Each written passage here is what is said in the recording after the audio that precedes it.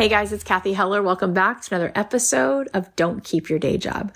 So today's guest is an absolute delight. She's also a very dear friend of mine. Her name is Candace Nelson, and you might know her because she is the co-founder of Sprinkles Cupcakes and Pizzana. She's also a judge on Netflix's Sugar Rush, and she was also a judge on Cupcake Wars when that was on the Food Network. She is an incredible entrepreneur. She's a great mom. She's a great friend.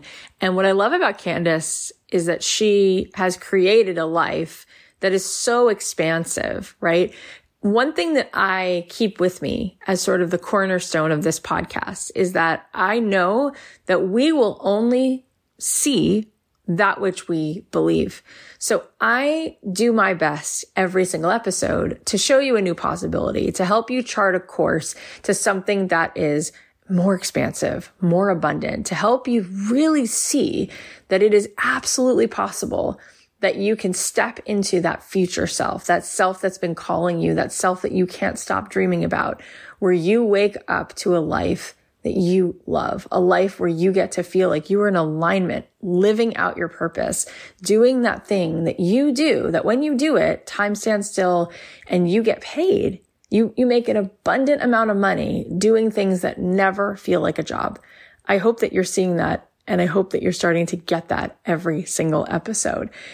We talked a few days ago about podcasting and how podcasting absolutely was something that completely changed my world. It has brought me opportunities.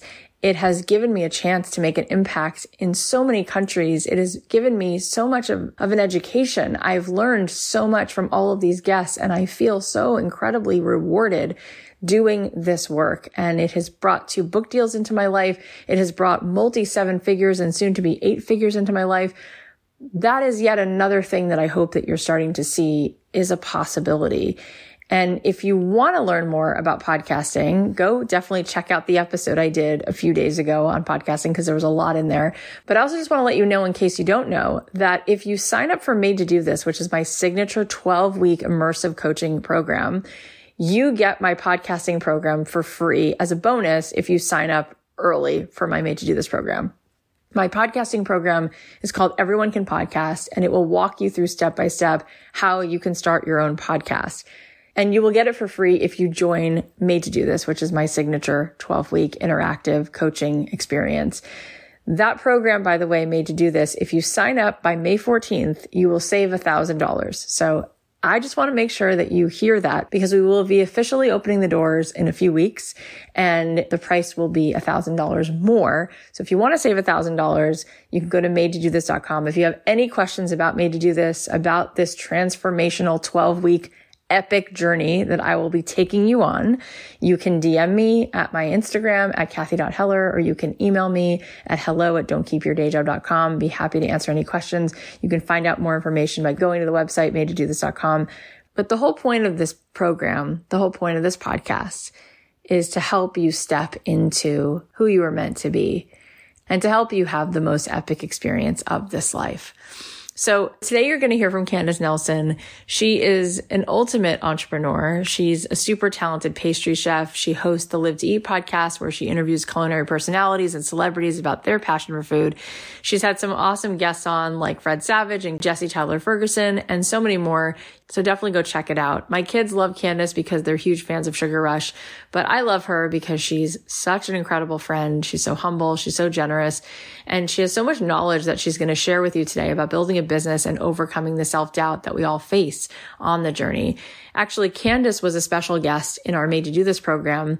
We have so many amazing guest experts that come to join us. In fact, during the next session of Made to Do This, if you sign up, you will be having a special guest session with Gabby Bernstein, Shalene Johnson, Allie Webb, and Amy Tangerine, and so many more. So by being in Made to Do This, not only are you going to be with me live on Zoom for 12 weeks, doing some serious coaching and building your business, but you also get to sit in on conversations like this and ask questions directly to these kinds of experts. And like I said, just 2 more days until the price goes up. So grab your spot now, go to madetodothis.com. I cannot wait to be with you for 12 weeks.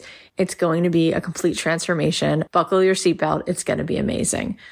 All right. Without further ado, please welcome the incredible Candace Nelson. Candace, welcome back. So nice to see you. Thank you. Thank you for having me. I'm delighted to be here and to meet your group. This is very exciting.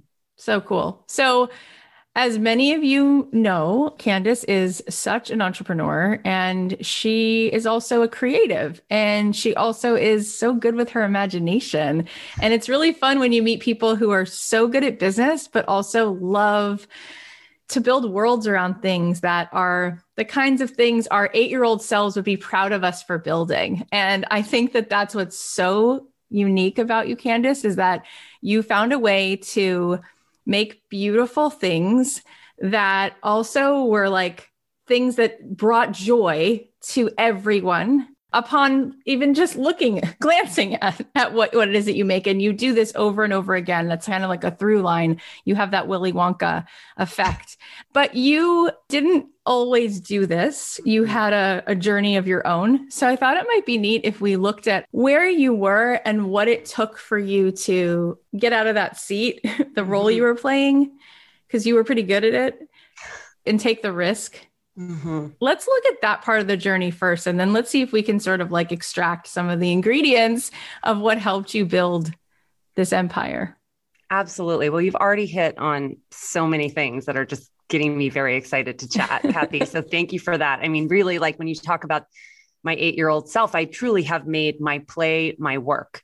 But to your point, it wasn't always like that. You know, I grew up in a more traditional non-entrepreneurial family.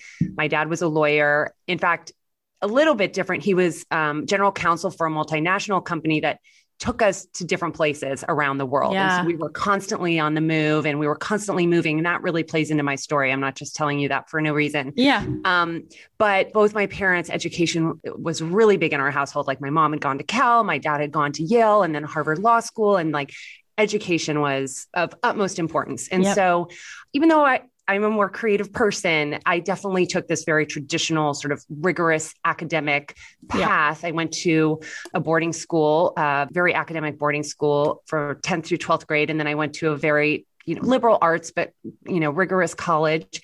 And then out of that, I was recruited. I wanted to follow down my very right path, right? This is the path, the ladder of success that you keep, just moving along.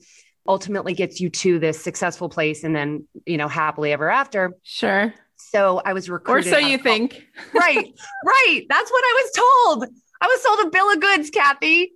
And so I was recruited into this investment bank, which is a really, high profile, very, prestigious job. And I spent the first 2 years of my career life crunching numbers into the wee hours of the night. Hard to picture you doing that. It was soul crushing, and I thought, wow, this is what I worked so hard for. And so that was actually during the late 90s. I was in San Francisco. It was the dot-com boom. If any of you will remember, all those like dot-com companies were first going public. And so I ended up going to work for one of those companies. And then, as you'll recall, there was that dot-com bust. Yeah, I heard about it. Do you hear about that one?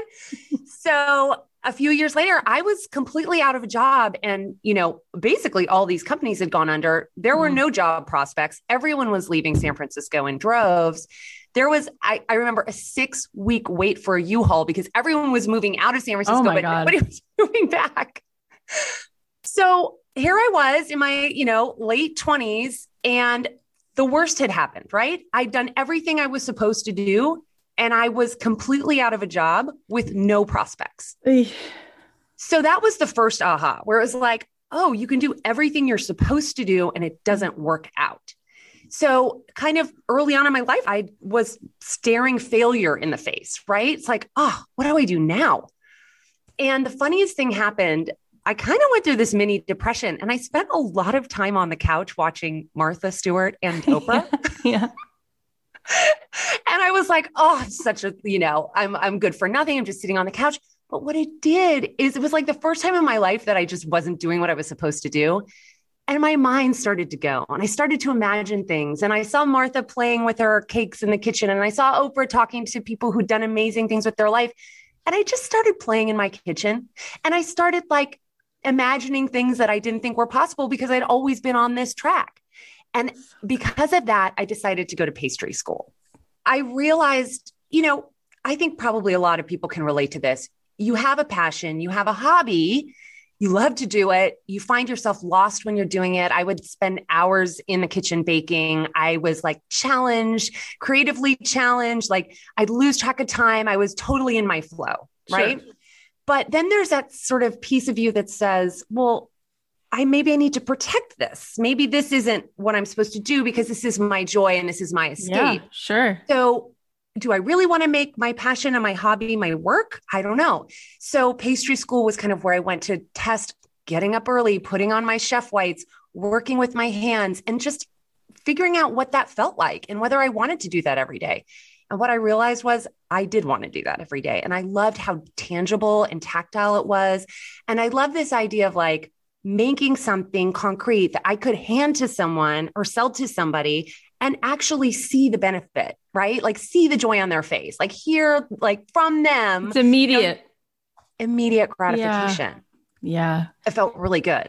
Yeah. And it's such a simple transaction of like, here's something that's like making you smile and it's not complicated. It's just like, here's some love, right? That's what food is. I mean, food communicates that very well. Exactly. And I think, around that time as well, we went through 9/11. Yeah. And I think so many of us were having a crisis of conscience during that time. And I, for one, was like, oh, well, I feel like I need to give back in some way. Like I need to be contributing in some way.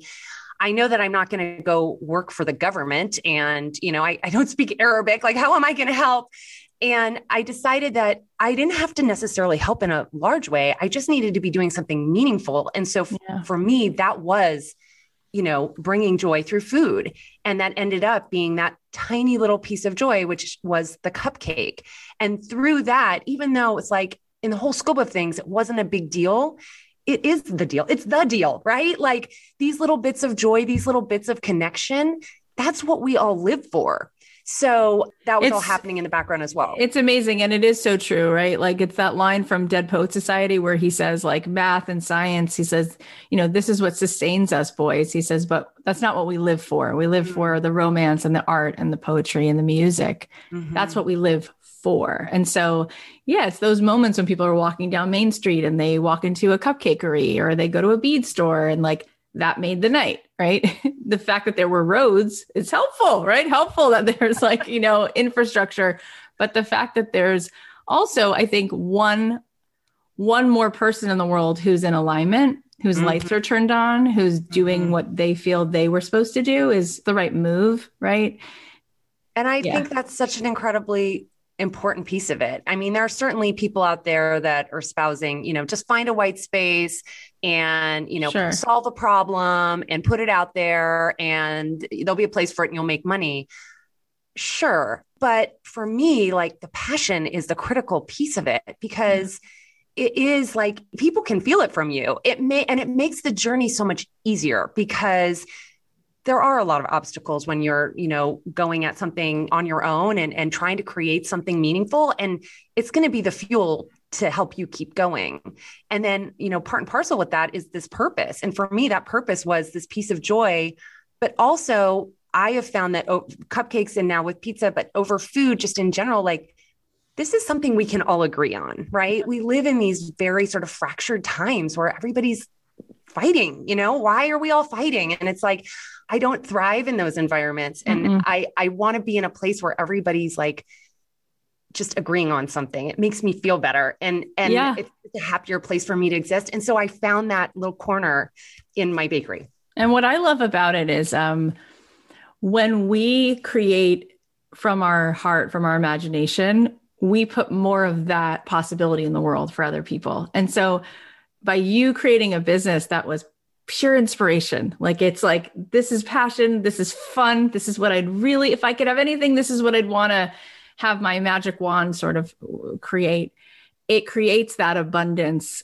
There's a portal now, like, oh, look at what she's doing. And look how many people copied you, were inspired by you. And then other types of foods and businesses then fell in line with what they saw could be possible for them. Like creating that more abundant look at how we can show up and work in the world is major for people. And you're such a go-to that giving people permission to dream in this way Not to mention the people you directly hired, how many sprinkle shops there were, how many people worked on the show, how many people work at Pisana, like how much directly you created. But I mean, just the example of who you are and what that opened up for people. Yeah. And I mean, it took me, until my late 20s, early 30s to even realize like, oh, I can live outside of this box. Like I just was kind of in this structure where I felt like there were certain rules I had to play by. And then all of a sudden they all fell apart and my challenge really became the opportunity, right? Like, I don't know if I'd continued to have that high paying job that I would have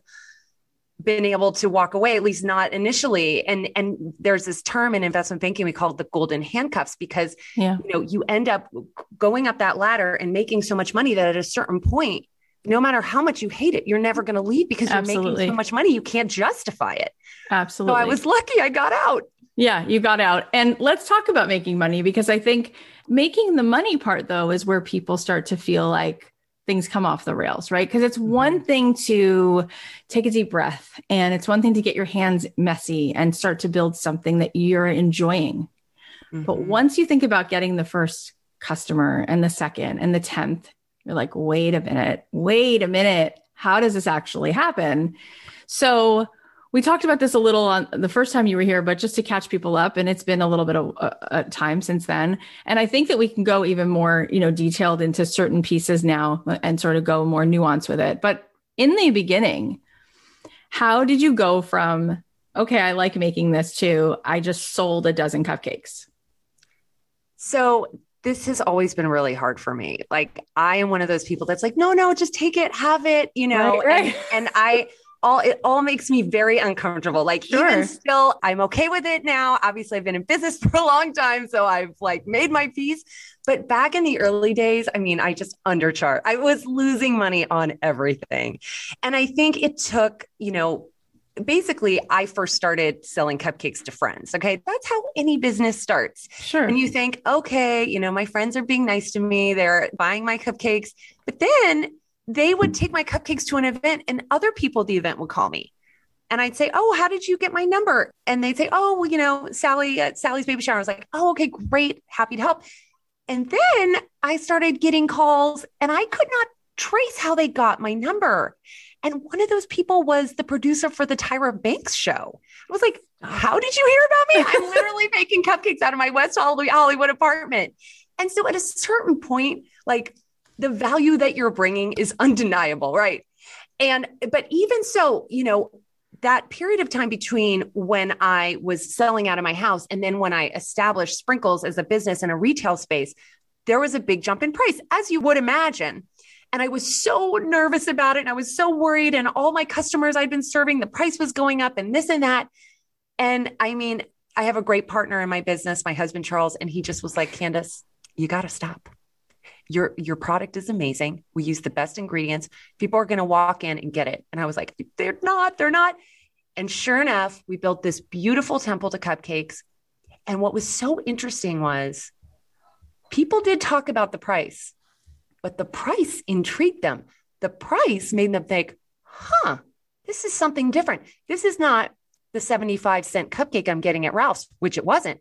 This is a $3 cupcake. Why is that? And so they would buy maybe even just because they were intrigued, right? And so there's this implied value that I didn't even understand was going to happen.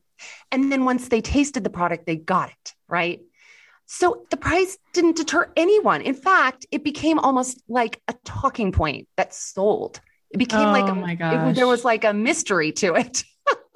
I love when you said built a beautiful temple to cupcakes, because it really is. And I used to live right by the original Sprinkles, and you walk in and like, you're just transported. It's so beautiful. Like it's so refined. There's such an elevated energy in the space. Everything is intentional, every single dot, right? And I use that word purposely, but everything is just so deliberate in such to create an experience, to have a transcendent experience. From the second you walk in, it doesn't feel like you're in a grocery store.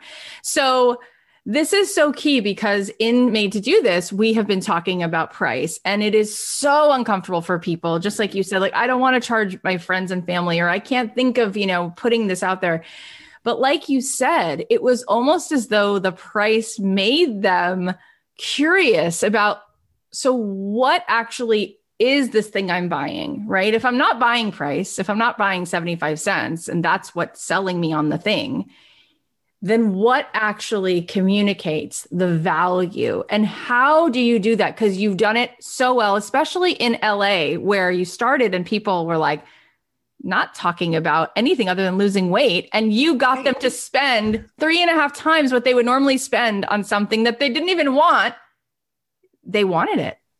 I think people don't know what they're buying until you tell them. I mean, certainly they could taste a great cupcake, but they didn't understand until I was behind the counter saying, do you understand the cupcakes that you normally are eating are made from a mix? Their frosting is made with shortening. Like they're in plastic clamshells. They're all made in the morning by one baker. So they're, by the time you get to the store the next day, by the way, you're probably getting them 2 or 3 days later. They're not fresh. Like that's what the 75 cents stands for. The $3 stands for the world's best cocoa, the world's best vanilla, the fact that we're baking in small batches all throughout the day. So when you come at the end of the day, you're still getting a fresh cupcake. By the way, you're never getting a day-old cupcake because all of those cupcakes are going to homeless shelters. So being that, and that's where the passion comes in, Kathy, because I was standing behind that counter every day and I was like this brand proselytizer, right? I was like this ambassador that just like wouldn't shut up about these cupcakes. And anyone who wasn't convinced by the time they tasted the cupcake was convinced by the time I'd told them the whole story. And so fast forward to Pizzana today, we've done the same thing in, again, carb conscious LA with pizza, where it's like, no, this is a special type of pizza. These are all the ingredients. This is how we make it. And by the way, people are they love to be educated. They want to feel like they know what they're buying and what they're doing. And they want to know why what they're buying is better than the rest. So you're doing them a service. It's amazing. This morning, I woke up and I typed this into my Instagram post and I said, there's a reason why people will buy Jimmy Choo or Manolo Blahnik or Valentino. Like you can find other shoes that fit your feet, but you're not buying shoes. You're buying a vibration. It's really more about, this is what I think about the story I tell myself about what I'm worth or who I am or what I do or how it makes me feel, right? Putting on this particular sweatshirt or having this kind of an experience or a cupcake. And it's almost like when you don't hold in that energy, you're almost denying them a transformation. And you don't have to, as we all know, you don't have to convince everyone, right? You don't have to convince everyone. But the people who walked out that door, heard my story, tasted the cupcake, felt the difference, went and told 10 friends. Yeah. So that's even more powerful than sitting behind the counter. That's organic word of mouth, right? Yeah, that's almost even more interesting to think about the fact that by putting a stake in the ground for a particular level of quality, you are calling out to a smaller group of people who won't just like it, they will rave about it, and then they won't be able to not tell everyone they know, which is not the way we're taught. And when we grow up in this culture, we want everyone to like us, and we don't really think about how much more valuable it might be to be who we really are and have the people who we are meant to be there for really feel seen by us and stop trying to please everybody. And as women, that is what we try to do. So thank you for shining a light on that, because it's hard to realize that not everyone is your people. Yeah. I mean, it's really powerful what you're talking about. In the work that I'm doing, I think a lot of people meet resistance there is, I'm afraid to not be liked by everybody. I'm afraid to be rejected. I'm afraid that someone's going to say, who does she think she is charging that? What does she think she's doing? And let's talk about that, because as an entrepreneur, I'm sure that you've read a couple reviews you didn't like. I'm sure there've been people who doubted what you would be able to do. And how liberating is it to see that you can survive that? You could tolerate it. How do you walk through that? Well, I do think obviously being an entrepreneur, a small business owner, resilience is so key, right? So it's really about betting on yourself. I mean, it's life, right? We've all been through periods of time that have been so hard. Yeah. And I encourage everybody to think back to those times and like, how did you get through? And you did get through, and look where you are now, and realize that like you can get through anything, and you can fall flat on your face and get up and dust yourself off and keep on going. And that's sort of, once you realize like you are going to be okay, if the worst happens, you still got you and you're going to be okay, then the rest is just small stuff. Now, not that the small stuff doesn't hurt sometimes. And I actually, it's so funny we're talking about this, Kathy, because I'm a Wall Street Journal contributor. I have an article coming out, and the topic of the article is how to take your business seriously, basically, but not too personally if you're a sensitive soul. Yeah. So a lot of us are creative. So we're also tend to be a little more sensitive. And it's such an interesting thing to go into business with something like these cupcakes were like my babies, right? Sure. And nobody wants to be told their baby is no good. So you do have to develop a little bit of a thicker skin. Nobody should develop a thick skin, but it is really about the reframing, right?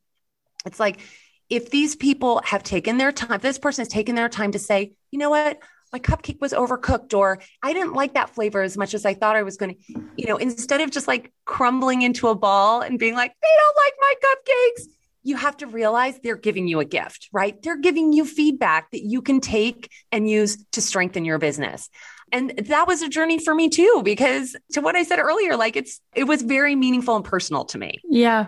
It's also important. I think that people are feeling so lifted by these words, and people like you, it can be easy to be like, she's just blessed. She's just lucky. And I think it takes so much courage to put yourself out there in the way that you do and keep showing up. I'm sure there's a million hiccups along the way, even in the last year, having to figure out, what do you do with people? Do you furlough people? But even when there's not a global pandemic, it just takes so much courage. And it's important for us to really get what this looks like. It's not luck. It's called being willing to keep showing up, keep leading your way through it, being uncomfortable, figuring things out, being resourceful.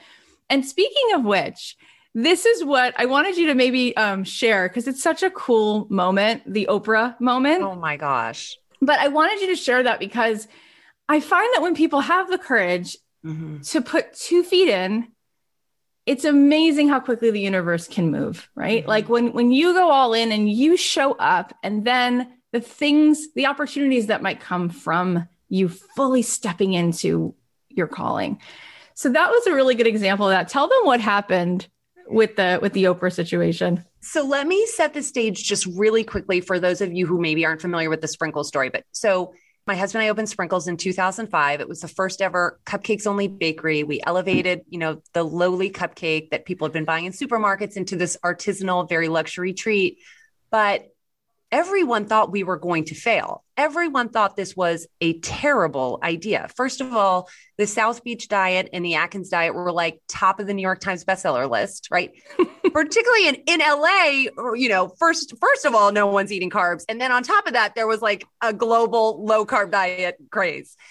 And then on top of that, it was the first ever cupcakes only bakery. People were like, well, it hasn't been done before. There must be a good reason why you're not going to be able to do it. It was a really tight real estate market. So we couldn't find any place to open. We ended up having to like buy out a sandwich shop in Beverly Hills. So we ended up spending way more money than we ever thought. And we had no idea if anyone was showing up.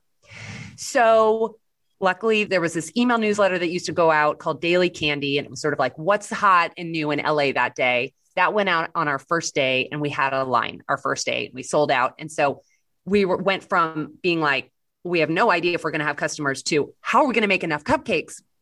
And it was very overwhelming and thrilling all at the same time. So the first, I would say 8 months of our business, I blacked out because I got 2 hours of sleep a night. I would sometimes sleep on the bakery floor. We had no idea what we were doing. We had no systems. We had no employees. We were just like going on fumes. We literally would ask our friends to come in on the weekends who were like writers and actors. And they were like, sure, why not? We didn't pay them. They just like helped put cupcakes in boxes. So that's to just set the stage. We had just gotten through our first holiday season, and in LA, it's very much a culture of gift giving. All the studios, all the agencies, everybody wanted to send the hot new gift that year, which was sprinkles. I mean, including Katie Holmes and Tom Cruise. If you remember, they were big fans. They sent to everyone on their list. And let me tell you, their list is huge. So we had just gotten through this first holiday season, and Charles and I were beyond, we were like, I look back at the pictures, I weighed 20 pounds less. Like, it was so stressful, thrilling, but so stressful. And we were exhausted. So sure enough, it was sort of like a Monday around closing time. We'd like turned off the ovens. A phone call comes in. The caller ID says Harpo Studios. And, Harpo Studios had an office in LA. So I wasn't thinking Oprah was calling. I was just like, oh, their office just needs some cupcakes. And I picked up, and the producer said, oh, hi. Yes. And, can I speak with Candace? And I'm like, oh, this is Candace. Do you need some cupcakes? And she was like, yes. Yeah. Oh, actually, Oprah needs some cupcakes. I was like, oh, she does? And I'm thinking she's, maybe needs them for a party. She goes, yeah, for her show. I'm like, what? And I'm like almost dropping the phone. And she goes, right. Tomorrow in Chicago, 350 of them. And I was like, when the most amazing opportunity just like drops in your lap and you're thinking, I don't even think that's possible. She said, don't worry, we're going to send a messenger to pick up those cupcakes. And I was like, oh my God, no, you're not. I mean, can you imagine like boxing up those precious cupcakes and sticking them like underneath the plane and hoping they show up? I mean, you see how your luggage arrives. It was like, that will be a wasted opportunity. So I said, don't worry, we got this. So I hang up the phone. I yelled in the back of the kitchen, I'm like, fire up the ovens. We're making 350 cupcakes for Oprah. And when I tell you, like, again, a blur, but we baked and frosted and packaged those cupcakes. We stacked boxes up to here in bags. Charles, myself, and his brother, who happened to be in town, are like wheeling through the airport. We took a red eye to Chicago, hand carrying all those cupcakes.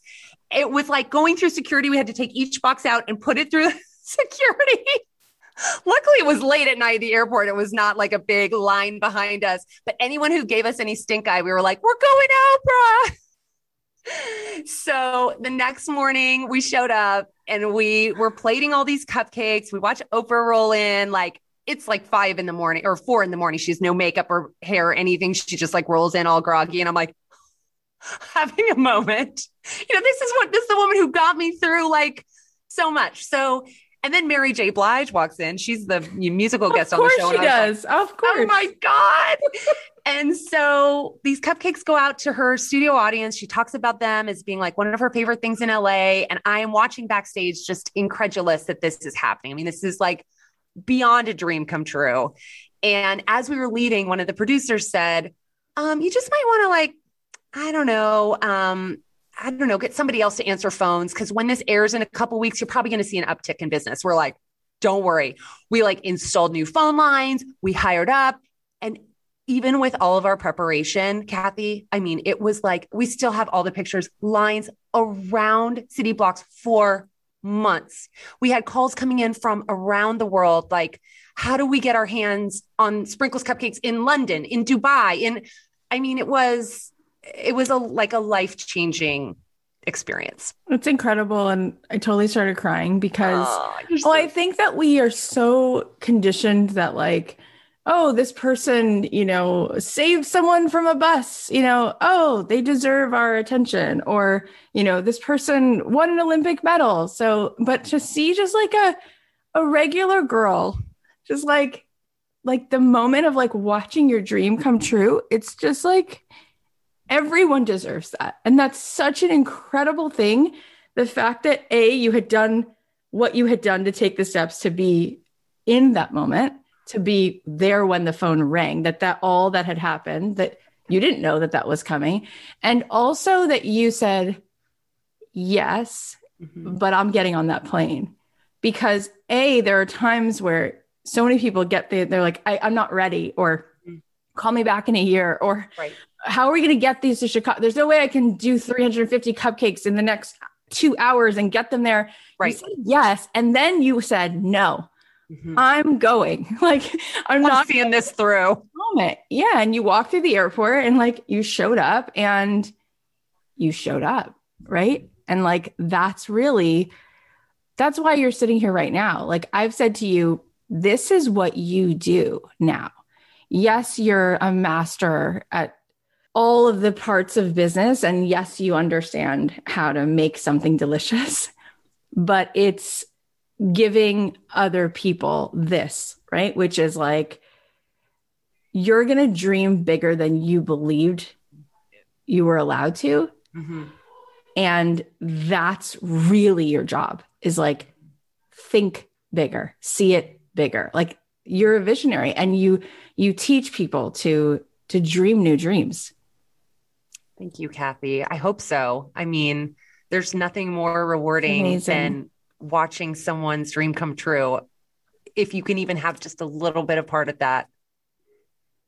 And you know what, you guys, like, the other piece of this is, you heard what she said about how she grew up, and we've had this conversation so many times. I've talked to my audience about how we grow up to believe that love is earned, right? It's earned. If you get straight A's, you're loved. If you are skinny, if you win the championship, like, absolutely, right? So to have really aced it, and you decide to change the dance, that you're not going to be the girl who does the thing that her parents, go to the party and like, oh, my daughter works at a hedge fund. Oh, my daughter's a doctor. Oh, my daughter's making cupcakes. It's like, to risk. It's like that line in Wicked where she says, well, if that's love, it comes at much too high a cost, And like, not to say that your parents don't love you for who that you are, but the world you lived in, the grooming that you had over and over again, to be willing to veer from that at all takes so much courage, because it would have been so easy for you to do something very safe and stay within the identity of what was part of that world. And you just said, I'm out. You get me, Kathy. You see me. It's amazing. And I think that comes through in what you do. So you've then gone on to dream even bigger dreams. So how did the idea for a TV show come to you?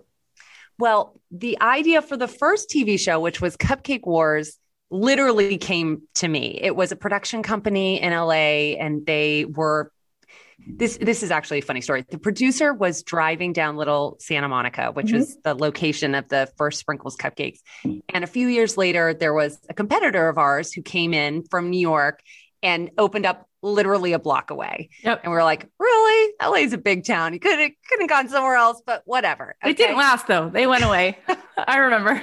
So the producer's driving down Little Santa Monica. She passes that cupcake shop. She passes our cupcake shop, and she goes, it's a goddamn cupcake war out there. And that was her idea.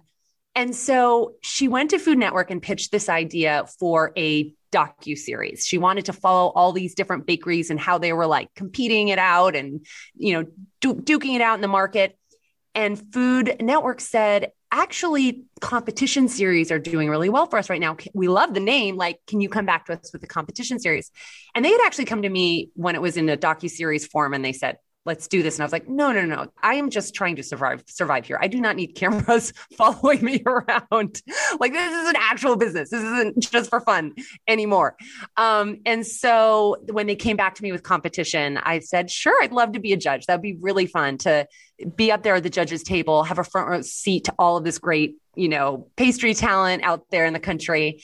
And what was so unique about that show is it really was like shining a light into what was going on in our industry, which was that there were so many cupcake shops popping up across the country, and people were really duking it out, and they were coming to the Cupcake War stage to claim their title and take it back to their hometown and, be the pride of their hometown.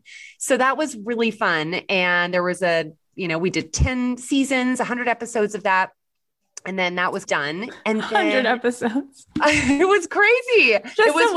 Just on the side. And then what happened was Netflix came about and started creating their own content. For a while, it was just all these reruns, and then started creating their own content. They realized that they needed something in this space. And they came to me and said, hey, do you want to do something? And I was like, yes, I haven't eaten a lot of cake recently. Let's come up with another dessert competition idea. So that was the genesis of Sugar Rush. And so far, 3 seasons of Sugar Rush on Netflix. For those of you who've watched it, thank you so much. And that's been really fun too. But beyond cupcakes, now it's confections and cakes and all sorts of delicious pastries. It's just so cool. And I saw one of our students, she's like, I've transformed so much in the last few months. And this conversation, I think, is so transformative, right? And I think that, I'm a big fan of meditation and really getting to center. And I notice how often, because I meditate every single day, and I notice how often when I come home to that place, that still quiet place where I'm not in my narrative, I'm not in resistance, I'm in that place where I really feel that I am able to see clearly. Mm-hmm. I feel in that place that you can collapse time and space. And in that place, if you think a thought, it's incredible how much more you could make happen from really clearly like dreaming up what really feels like it would be magnificent. What would I really love? What do I really desire? And when you have that thought, it's incredible how quickly things can start to fall into place. But when we're pushing and we're not connected and we're not using our imagination or taking the time, like you said, the origin of this story was I took some time to just like watch some TV and make some space to allow for the divine download, so to speak, the inspired thought. And you seem to keep doing that. And I feel like in our lives, a lot of times there's sort of an upper limit on the way we see the world. And we keep living inside of that perimeter. And what I noticed that you do is you do it over and over again. It's like, okay, this would be expansive. Let's build that. Oh my gosh, you know what else would be expansive? If we did this. And like you said about 20 minutes ago, you realize the world can be different than how you may have been taught to see it. See a bigger or a different angle on what's actually here. I think that is so exciting. How do you keep flexing that muscle, dreaming bigger, seeing a whole next level of things? And how can you maybe teach other people to tap into that ability? I think, first of all, I so believe in the practice of meditation. I think it's so like valuable that you're speaking about your experience with that, because it really is about allowing the space. I mean, our human nature, like when we feel stressed and busy, our nature is just to grind away and grind away and grind away. And then there's nothing left, right? It's like, I really believe in allowing time for meditation, for play, for sleep, for all of these things that nourish our body and our soul so that we can be more restored and have more to give. I mean, even just, I have the most incredible brainstorms when I'm walking. There's something about forward momentum, right? Walking, hiking in nature. Someone actually said to me the other day, I always think of things when I'm driving in the car. I do think there's something about forward momentum. And then that's sort of like, an analogy for what you're doing too. You're like continuing forward with all these ideas that you get. I actually jokingly sometimes say I have entrepreneurial ADD. It's like, I just can't leave well enough alone. Why do I got to start another business? Why I got to start another 2 or 3 businesses? Sometimes just let's see it through to completion first. Because you're so creative and that's what comes to you. It's almost like you seeing the seed of that whole other world, that whole other bridge. You're like, don't you see it? It's right there. Like that's almost your superpower. Like even more than the fact that you actually do build things really well. You can see them and then boom, there's the portal. There's the door right there. And I feel so blessed to have had my journey and to have been able to turn my passion into something viable, into this amazing business that I can't help but look to other passionate entrepreneurs to help them try to realize their dreams. So Pizzana, which is our, neo-Neapolitan pizzeria. We have 2 locations in Los Angeles and we're starting to expand across the country. But that came about because I met Daniele Uditi. He was just recently arrived from Naples, Italy. He had been living in his van. He came to the United States with $200 and I tasted his pizza at a party and I took one bite and I was like, where is the chef? And I went to go find him. We chatted all night and he happened to say, oh, I just would love to have my own place someday. We are just talking about, he was a Sprinkles fan. I was obviously a fan of his pizza. And I couldn't help myself. I just blurted out, well, we should do that together. I just saw it. I was like, look at this passionate pizziola. His product is so amazing. Like I could see the tables. I could see the menus. It just came together for me. And we've done the same thing with this occupational therapist, this woman, Dr. Allie Tickton. She wanted to have her own, educational center to help children develop to their fullest. And she's an amazing woman. She helped my children through some sensory development issues. And so we've helped her launch that. And it's like, I want to see every passionate entrepreneur be able to realize their dream. I mean, there's just so many pieces, but one of the things that you do, and you just said it again with Pizzana, is like, you're like, I could see the menus, I could see the tablecloths, and Sprinkles is so well architected, the design of it, everything, the branding, everything, the name, the simplicity, the modern mixed with the color, mixed with how do you help entrepreneurs understand what goes into setting a tone for a brand and how the brand tells a story with those pieces? Mm-hmm. I think the brand identity is so important. And obviously, it starts with the idea though, and the identity of your products. So for us, it really flowed from the fact that we were creating cupcakes that were elevated, cupcakes that were unlike what people had seen before. So, people used to think of cupcakes, maybe they still do, as sort of grandma's kitchen, sure. Very lots of pink, maybe vintage mixers, doilies, all of these things that we said, no more. This is not your grandma's kitchen. This is something new. This is something different. And so instead of creating a space that was sort of swimming in pink and feminine details, we created something that was very sort of neutral in the sense that, there was color, but it was more gender neutral, right? It was like pops of playful color, but against this backdrop of warm woods. And we still wanted it to be, even though it was contemporary, to be warm, because a bakery has to be warm, right? So we use these really beautiful oak wood paneling. And so with a name like Sprinkles, we had to obviously use sprinkles in our cupcakes. But again, we didn't want anything to be expected. So for our signature sprinkle, we created this modern dot, which if you guys are familiar with sprinkles, it's those sort of two contrasting colors.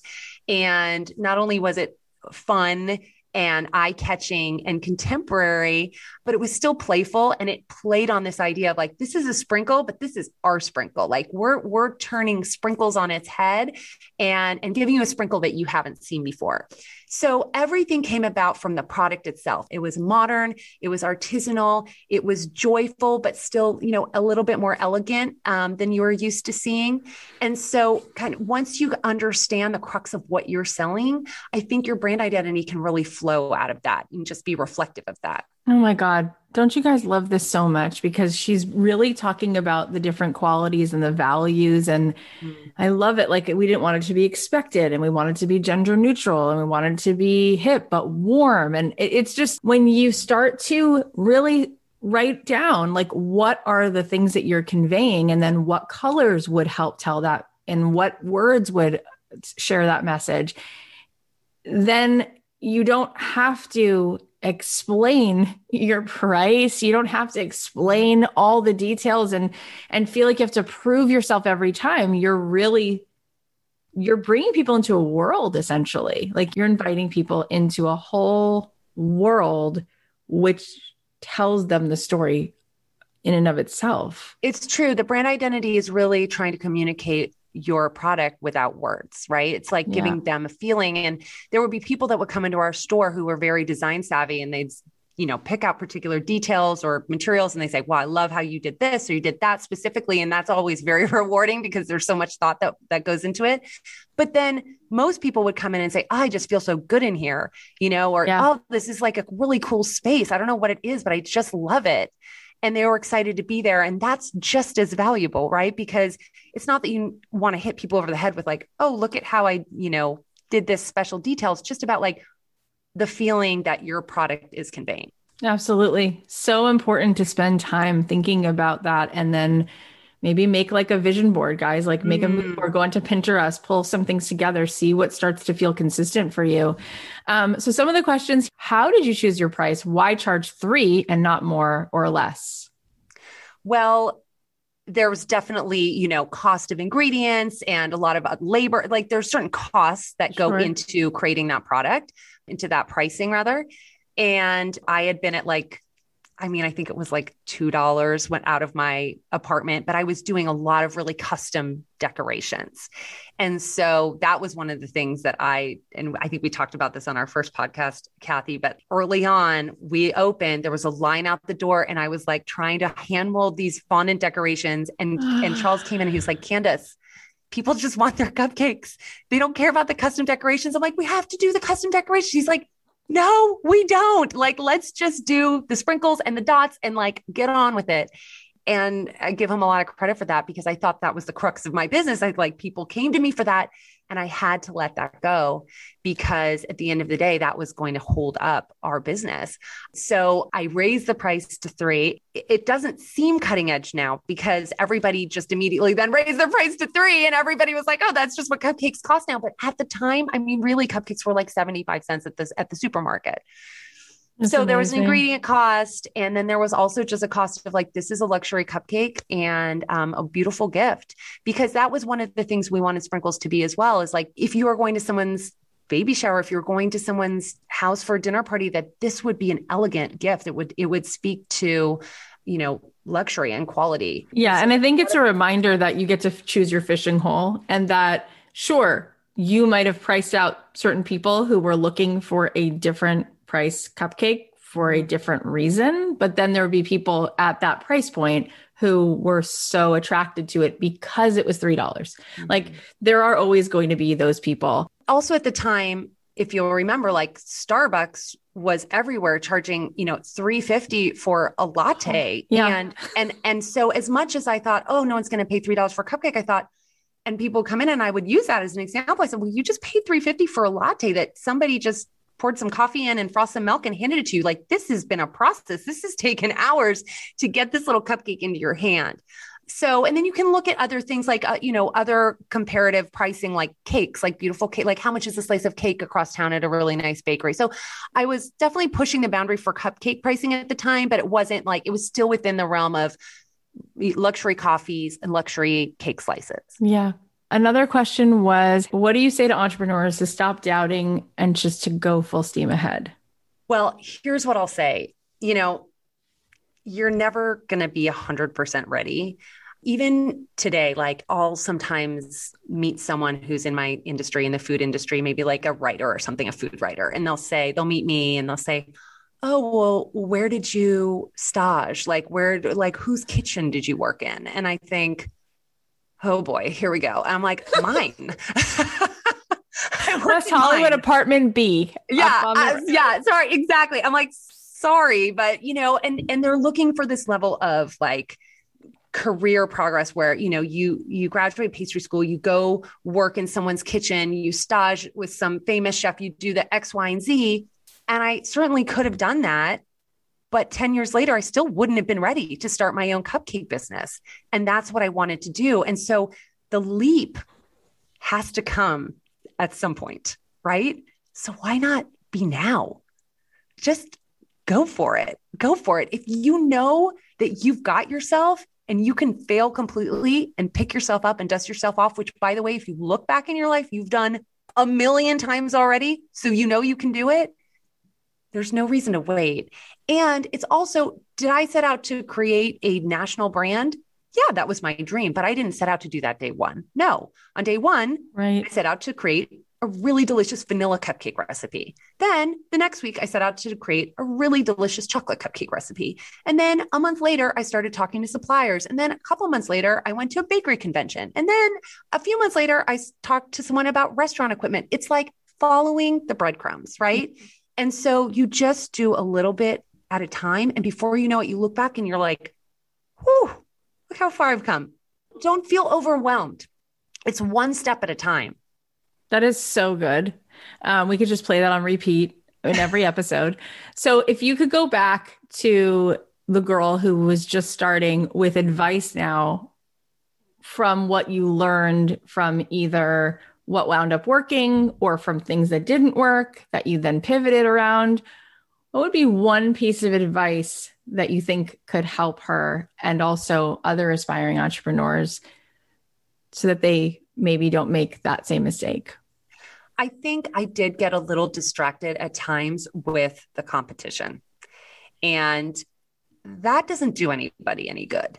Really it's all about what you're doing and making sure you're delivering on your mission and your promise to your customers and being the best you can be. It's like, I used to be a competitive swimmer, and they always say, don't be moving your head to the side to look at where the competition is, because you're losing seconds in the water, you're getting drag. And so when I was worried about the cupcake, shop that opened down the block, or worried about one that looked surprisingly like ours, in Korea or whatever it was, it just was a distraction.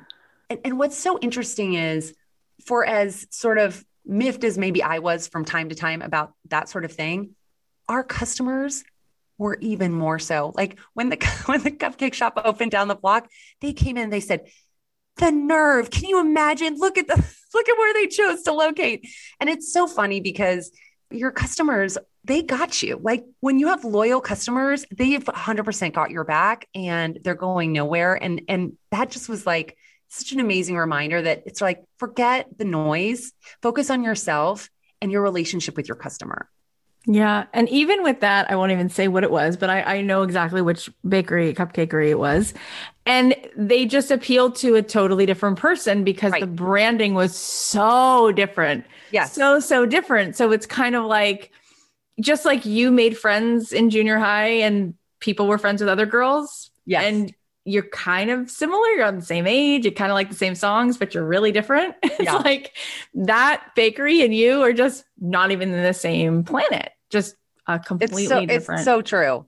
It's so true. It just was distracting. And anyway, I would have those words of advice. You're amazing. Tell us where we can find you, find all your awesome things and the content. And you have a podcast. You have so many things that we want to go and enjoy. So where do we go? Well, I would start with my Instagram. I'm at Candace Nelson, and that's Candace.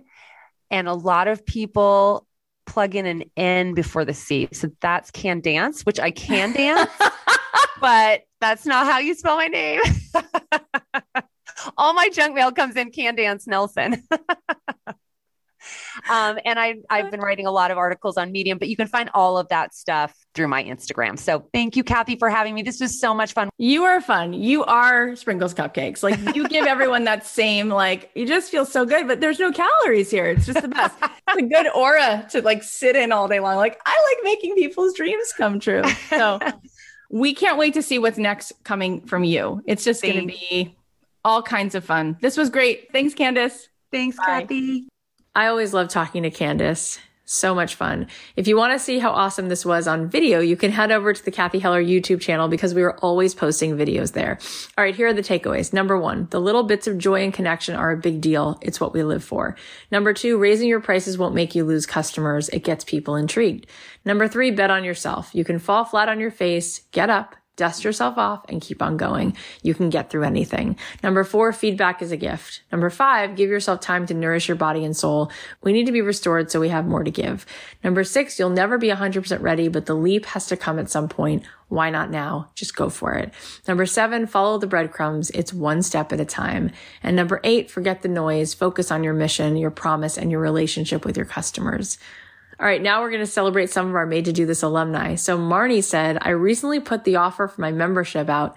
4 of the 11 beta testers signed up. I closed registration at midnight to have 2 of the other message and say they wanted in. 1 was stalling a bit and said maybe she would wait a couple months. I said that was totally fine, but reminded her that the founding member offer goes away after today. She said, okay, I'll sign up. Then she said she was worried about sustaining the monthly cost of $37.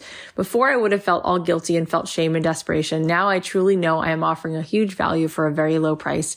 I told her there was no pressure for her to join and explained the value she was getting at a huge discount. I'm okay if she doesn't sign up because I don't want someone that doesn't see the value. This is huge for me.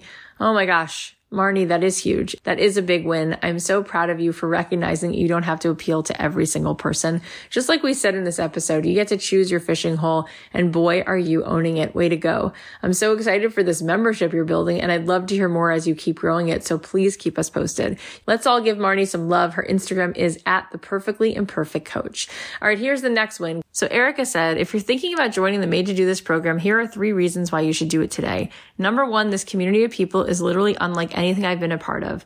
The support, the kindness, oh my gosh, it's overwhelming. Number 2, I have more than 7 times my investment in the program. That means I've made over $21,000 since just a couple months ago. And number 3, the confidence that I now have from the beginning of this program 3 months later is so unbelievable. It's incredible. It's really important to know that this isn't all about the tactical side of things. It's not all about the numbers. It's about the energy and the feeling and the joy that it brings you. I'm so glad I found this program and I was able to actually implement the lessons into my life, into my business, and seeing how it came out the other side in ways I never thought possible. So thank you, Kathy, for all you have done. Darcy said, I've had so many insights and ahas. I expected the business content, but I didn't expect the personal transformation. I'm so grateful for both. I think the clear permission and takeaway that is forever changing is that you don't have to be everything to everyone. But that really freaked me out after working 25 years in nonprofit. Now I have lots of different models and I have a way to make an impact. I used to lose focus by trying to be too much to so many people. That's a long way of saying lots of work ahead, but I have my first contract as a consultant and I'm doing the work I love and I'm making the rest up as I go. That is so awesome. I love getting to know each and every one of the souls that goes through the Made to Do This program because I love everyone. You know, love is something, it's just a gift. It's just easy to give. And I love to give that kind of love to people, make people feel seen, hold up a mirror, show everybody the brilliance that is right there, right in front of them. And it's just such an incredible thing. I cry so hard every time the program ends because I truly fall in love with every one of these souls. All right, now it's time to celebrate today's giveaway winner. We're doing these giveaways every Monday and Thursday, so if you want a chance to win a cute hoodie or a mug, just leave a review for the podcast on Apple Podcasts, or you can post on your Instagram stories and just talk about why you love the podcast and tag me at Kathy.Heller. Today's winner is Janie Brainy. Here's what she said. Share this podcast now. A friend of mine turned me on to Kathy Heller and sent me a link to the episode. I remember Kathy talking about how you have to make a lot of bad stuff before you start making good things. So go ahead and make that garbage. That resonated with me. The reason I wasn't creating was because I didn't think I was any good, and I wasn't, but I will become good if I give myself permission to make imperfect things so I can hone my craft. Now I give people that advice all the time. So good. That's so, so kind. Thank you so much for that. And thank you all for listening. It means the world to me that you show up here.